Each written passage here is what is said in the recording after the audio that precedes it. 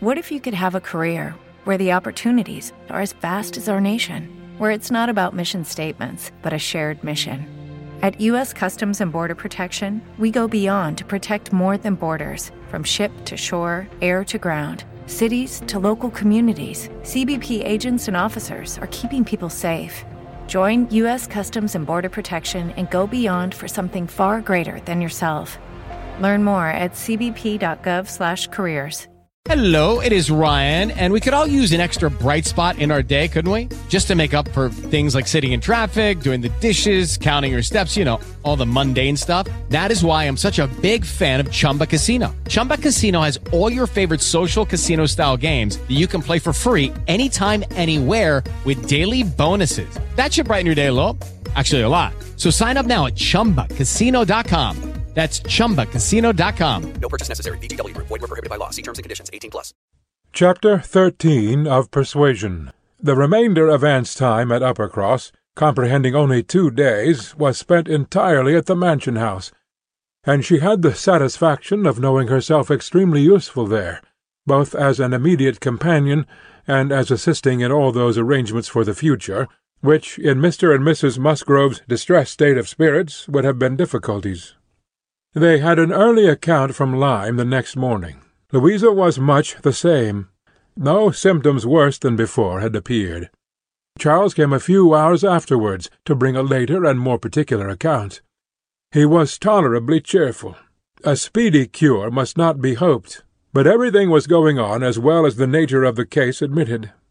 In speaking of the Harvilles, he seemed unable to satisfy his own sense of their kindness, especially of Mrs. Harville's exertions as a nurse. She really left nothing for Mary to do.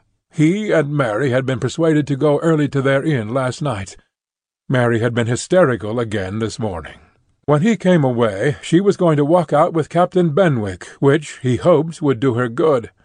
He almost wished she had been prevailed on to come home the day before, but the truth was that Mrs. Harville left nothing for anybody to do. Charles was to return to Lyme the same afternoon, and his father had at first half a mind to go with him, but the ladies would not consent. It would be going only to multiply trouble to the others and increase his own distress, and a much better scheme followed and was acted upon.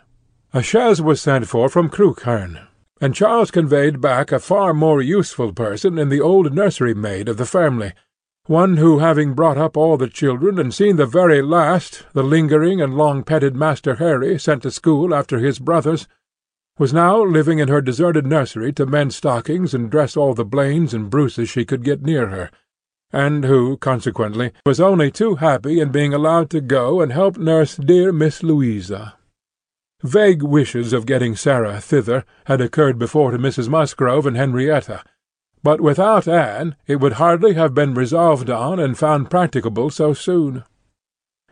They were indebted the next day to Charles Hayter for all the minute knowledge of Louisa which it was so essential to obtain every 24 hours.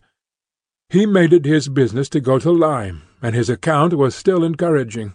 The intervals of sense and consciousness were believed to be stronger. Every report agreed in Captain Wentworth's appearing fixed in Lyme. Anne was to leave them on the morrow, an event which they all dreaded. What should they do without her? They were wretched comforters for one another. And so much was said in this way, that Anne thought she could do no better than impart among them the general inclination to which she was privy, and persuaded them all to go to Lyme at once. She had little difficulty. It was soon determined that they would go tomorrow, fix themselves at the inn, or get into lodgings as it suited, and there remain till dear Louisa could be moved. They must be taking off some trouble from the good people she was with. They might at least relieve Mrs. Harville from the care of her own children, and in short, they were so happy in the decision that Anne was delighted with what she had done, and felt that she could not spend her last morning at Uppercross better than in assisting their preparations, and sending them off at an early hour, though her being left to the solitary range of the house was the consequence. She was the last. Excepting the little boys at the cottage, she was the very last, the only remaining one of all that had filled and animated both houses, of all that had given Uppercross its cheerful character. A few days had made a change indeed. If Louisa recovered, it would all be well again. More than former happiness would be restored. There could not be a doubt, to her mind there was none, of what would follow her recovery.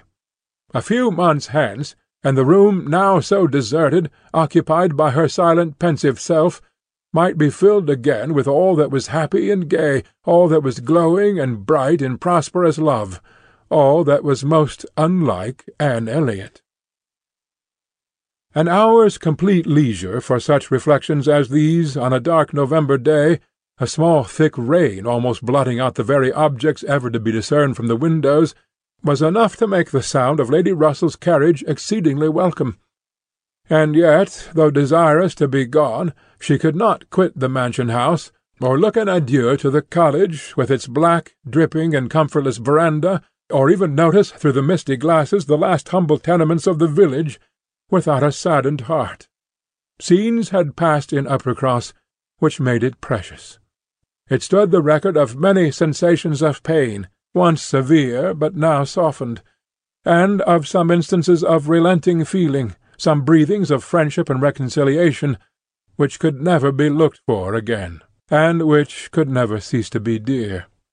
She left it all behind her, all but the recollection that such things had been. Anne had never entered Kellynch since her quitting Lady Russell's house in September. It had not been necessary, and the few occasions of its being possible for her to go to the Hall she had contrived to evade and escape from. Her first return was to resume her place in the modern and elegant apartments of the lodge, and to gladden the eyes of its mistress. There was some anxiety mixed with Lady Russell's joy in meeting her. She knew who had been frequenting Uppercross, but happily either Anne was improved in plumpness and looks, or Lady Russell fancied her so, and Anne, in receiving her compliments on the occasion, had the amusement of connecting them with the silent admiration of her cousin, and of hoping that she was to be blessed with a second spring of youth and beauty. When they came to converse, she was soon sensible of some mental change. The subjects of which her heart had been full on leaving Kellynch, and which she had felt slighted, and had been compelled to smother among the Musgroves, were now become but of secondary interest. She had lately lost sight even of her father and sister and Bath. Their concerns had been sunk under those of Uppercross, and when Lady Russell reverted to their former hopes and fears, and spoke her satisfaction in the house in Camden Place which had been taken, and her regret that Mrs. Clay should still be with them, Anne would have been ashamed to have it known how much more she was thinking of Lyme and Louisa Musgrove, and all her acquaintance there. How much more interesting to her was the home and the friendship of the Harvilles and Captain Benwick than her own father's house in Camden Place, or her own sister's intimacy with Mrs. Clay. She was actually forced to exert herself to meet Lady Russell with anything like the appearance of equal solicitude on topics which had by nature the first claim on her. There was a little awkwardness at first in their discourse on another subject. They must speak of the accident at Lyme. Lady Russell had not been arrived 5 minutes the day before, when a full account of the whole had burst on her. But still it must be talked of, she must make inquiries, she must regret the imprudence, lament the result, and Captain Wentworth's name must be mentioned by both. Anne was conscious of not doing it so well as Lady Russell. She could not speak the name and look straight forward to Lady Russell's eye till she had adopted the expedient of telling her briefly what she thought of the attachment between him and Louisa. When this was told, his name distressed her no longer. Lady Russell had only to listen composedly and wish them happy. But internally her heart revelled in angry pleasure, in pleased contempt, that the man who at 23 had seemed to understand somewhat of the value of an Anne Elliot should 8 years afterwards be charmed by a Louisa Musgrove. The first 3 or 4 days passed most quietly, with no circumstance to mark them, excepting the receipt of a note or two from Lyme, which found their way to Anne, she could not tell how, and brought a rather improving account of Louisa.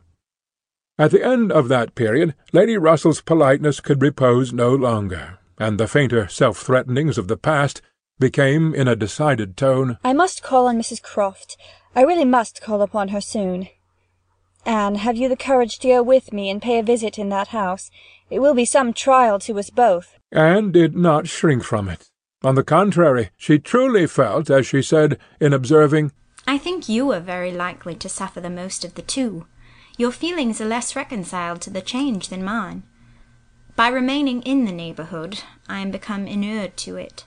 She could have said more on the subject, for she had in fact so high an opinion of the Crofts, and considering her father so fortunate in his tenants, felt the parish to be so sure of a good example, and the poor of the best attention and relief, that, however sorry and ashamed for the necessity of the removal, she could not but in conscience feel that they were gone who deserved not to stay, and that Kellynch Hall had passed into better hands than its owners.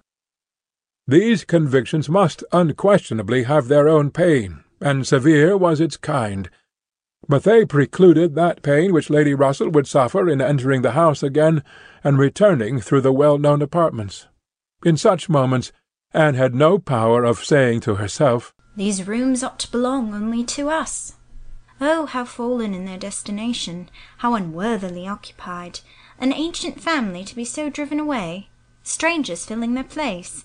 No, except when she thought of her mother, and remembered where she had been used to sit and preside, she had no sigh of that description to heave. Mrs. Croft always met her with a kindness which gave her the pleasure of fancying herself a favourite, and on the present occasion, receiving her in that house, there was particular attention. The sad accident at Lyme was soon the prevailing topic, and on comparing their latest accounts of the invalid, it appeared that each lady dated her intelligence from the same hour of yestermorn, that Captain Wentworth had been in Kellynch yesterday, the first time since the accident, had brought Anne the last note, which she had not been able to trace the exact steps of, had stayed a few hours, and then returned again to Lyme, and without any present intention of quitting it any more. He had inquired after her, she found, particularly, had expressed his hope of Miss Elliot's not being the worse for her exertions, and had spoken of those exertions as great. This was handsome, and gave her more pleasure than almost anything else could have done. As to the sad catastrophe itself, it could be canvassed only in one style by a couple of steady, sensible women, whose judgments had to work on ascertained events, and it was perfectly decided that it had been the consequence of much thoughtlessness and much imprudence, that its effects were most alarming, and that it was frightful to think how long Miss Musgrove's recovery might yet be doubtful, and how liable she would still remain to suffer from the concussion hereafter. The Admiral wound it up summarily by exclaiming, "Ay, a very bad business indeed. A new sort of way this, for a young fellow to be making love by breaking his mistress's head, is it not, Miss Elliot? This is breaking a head and giving a plaster truly." Admiral Croft's manners were not quite of the tone to suit Lady Russell, but they delighted Anne. His goodness of heart and simplicity of character were irresistible. "Now this must be very bad for you," said he, suddenly rousing from a little reverie, "to be coming and finding us here. I had not recollected it before, I declare, but it must be very bad. But now, do not stand upon ceremony. Get up and go over all the rooms in the house if you like it." Another time, sir. I thank you. Not now. "Well, whenever it suits you. You can slip in from the shrubbery at any time, and there you will find we keep our umbrellas hanging up by the door. A good place, is it not? But, checking himself, you will not think it a good place, for yours were always kept in the butler's room. Ay, so it always is, I believe. One man's ways may be as good as another's, but we all like our own best. And so you must judge for yourself whether it would be better for you to go about the house or not." Anne, finding she might decline it, did so very gratefully. "We have made very few changes either," continued the Admiral, after thinking a moment. "Very few. We told you about the laundry door at Upper Cross. That has been a very great improvement. The wonder was how any family upon earth could bear with the inconvenience of its opening as it did so long. You will tell Sir Walter what we have done, and that Mr. Shepherd thinks it the greatest improvement the house ever had. Indeed, I must do ourselves justice to say that the few alterations we have made have been all very much for the better.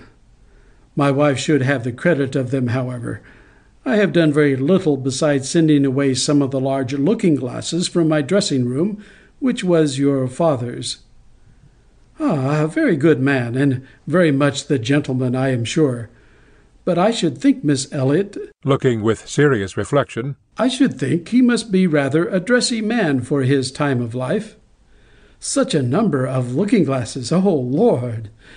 There was no getting away from oneself.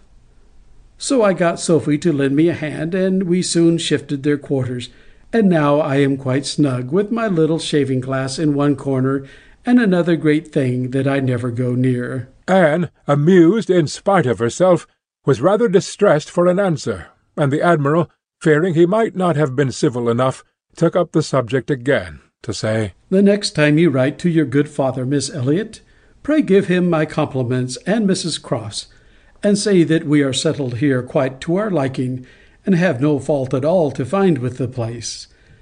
The breakfast-room chimney smokes a little, I grant you, but it is only when the wind is due north and blows hard, which may not happen 3 times a winter.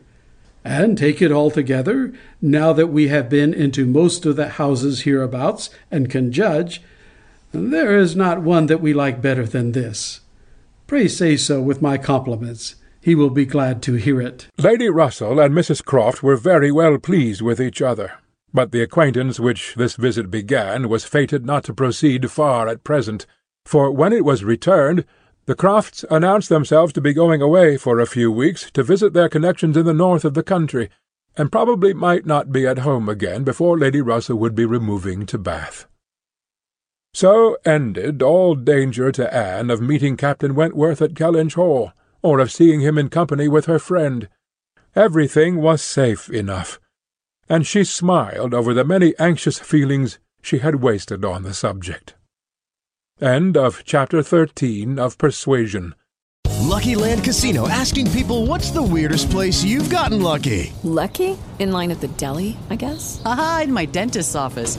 More than once, actually. Do I have to say? Yes, you do. In the car before my kids' PTA meeting. Really? Yes. Excuse me, what's the weirdest place you've gotten lucky? I never win and tell. Well, there you have it. You can get lucky anywhere, playing at LuckyLandSlots.com. Play for free right now. Are you feeling lucky? No purchase necessary. Void where prohibited by law. 18+. Terms and conditions apply. See website for details. Experience the best in relaxation and entertainment with Sol Good streaming at solgood.org.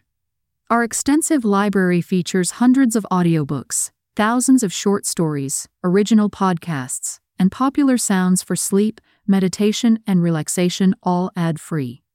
Whether you want to escape into a good book or fall asleep to your favorite ambient sound, we have something for everyone.